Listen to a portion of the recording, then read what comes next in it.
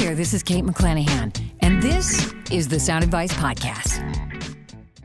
The unexpected benefits of mastering commercial work. For decades now, legions of actors have emerged from assorted acting schools across the country, harboring a deep aversion to pursuing and accepting commercial work.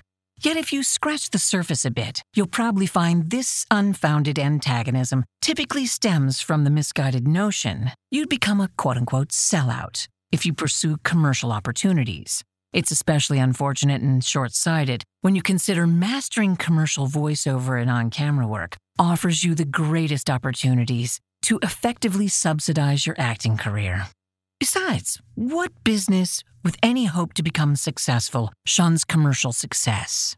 Generally speaking, the mission of every industry is to achieve commercial success. That doesn't mean your integrity and commitment to delivering above and beyond the basics of what's promised all go out the window. Professional integrity and commitment to excellence are two of the primary aims and benefits of hiring a professional in any field, not just ours. Yet, talent routinely find themselves wrestling with the stigma that embracing commercial work might betray their creative soul in some way. It's a form of conditioning, drilled into so many scores of self-proclaimed experts or quote-unquote coaches who have never accomplished much for themselves professionally, giving fuel to the adage, stop asking people who have never been where you're going for directions. My point is, you may not see yourself as commercially viable at the moment, yet you may be ready-made for the genre. I suspect this might be true for a good many people, regardless of their experience level. Perhaps so many talent overlook commercial work as the opportunity it is, out of a lack of understanding as to how they innately read as a type. Or maybe the assumption that commercial acting is phony, forced, and selly, when the polar opposite is what's required most. In fact, the more national the campaign, the more realistic and honest the performance is required, and most often. That said, the more local or regional the commercial is, the more over-the-top, exaggerated, and frankly, off-putting the performance tends to be, not the other way around. Think about it. You spend, on the average, 4 to 8 years training to become someone else as an actor, and the moment you're out auditioning on a professional basis, all you hear is, just be yourself. We don't want to see any acting.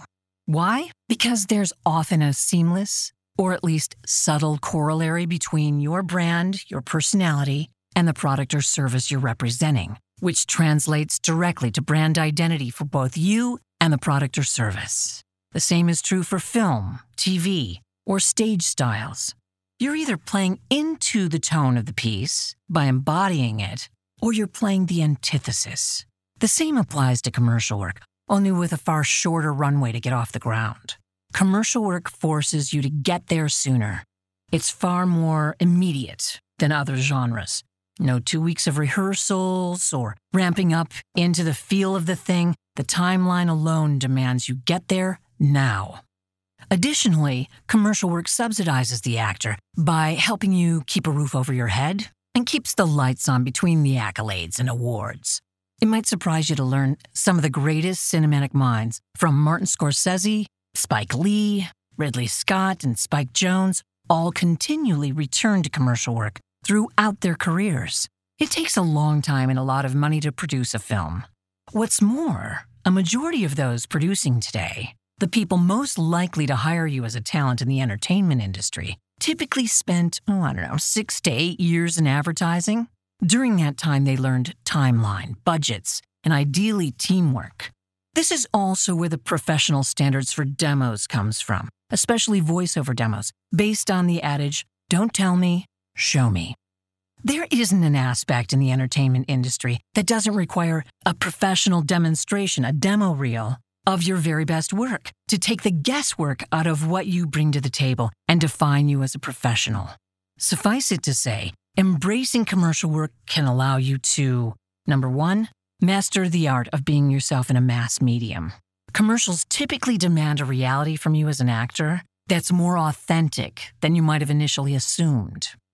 Number two, Showcase your greatest assets and skills in a short-form format on a national scale, which can and often does lead to future guest star roles on sitcoms and serials. Mastering commercial work forces you to get up to speed faster than you are likely to experience in any other medium. Number 3, subsidize your life and your career. Yep, commercial work helps facilitate eliminating the dreaded quote-unquote day job so you can effectively act full-time. Number 4, gain greater professional experience and exposure. Commercial work allows you access to a mass audience that dramatically increases your appeal, familiarity, and allows you to stand out professionally. Number 5, join the union.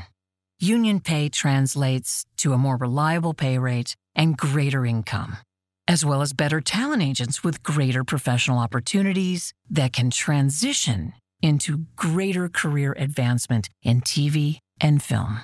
And while it's relatively well known to the broader American public that the Actors Union SAG-AFTRA recently joined the writers, WGA, on the picket line to fight for improved wages and job security, especially in the face of AI, the vast disparity between the studio heads' income and the artists who actively craft their productions and products is historically and gobsmackingly unparalleled. In this era of unprecedented financial expansion, studio heads have amassed the greatest glut of income in the shortest period of time, possibly in the history of commerce, without sharing the obvious profits with the true crafters of our culture, actors and writers. And why it's so vitally important union and non-union talent stand together to support each other in solidarity to secure the future of our artistic careers. It's important to note what's not necessarily well delineated, even among many dedicated union actors, but not all union work is struck work.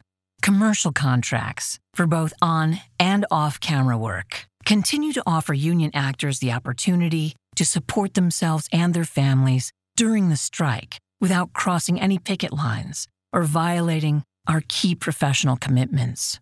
For a comprehended list of all affected work and further guidelines, head to the source. Visit sagaftrastrike.org. Just another perk of mastering commercial work. This is Kate McClanahan, and this has been the Sound Advice Podcast. To find out more about voiceover and our process, check out voiceoverinfo.com.